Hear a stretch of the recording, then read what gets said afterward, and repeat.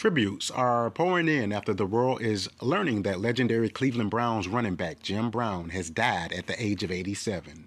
Brown retired at the peak of his career to become an actor, as well as a prominent civil rights advocate during the 1960s. Brown died in his Los Angeles home with wife Monique by his side.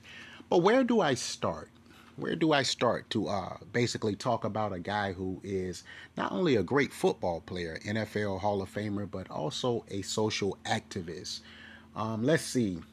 One of the greatest players in football history, the league's most valuable player in 1965.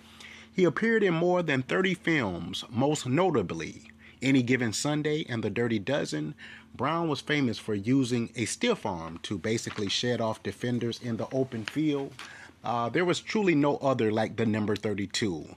At 6'2", 230 pounds, his highlight reels showcase him sometimes running right through opponents.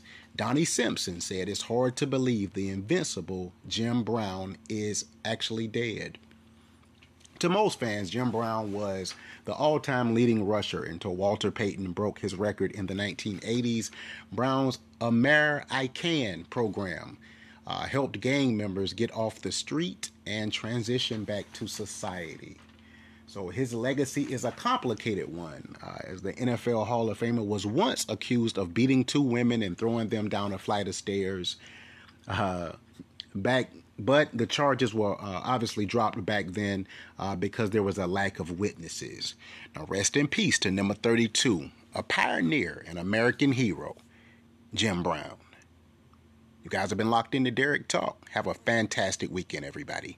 Take care.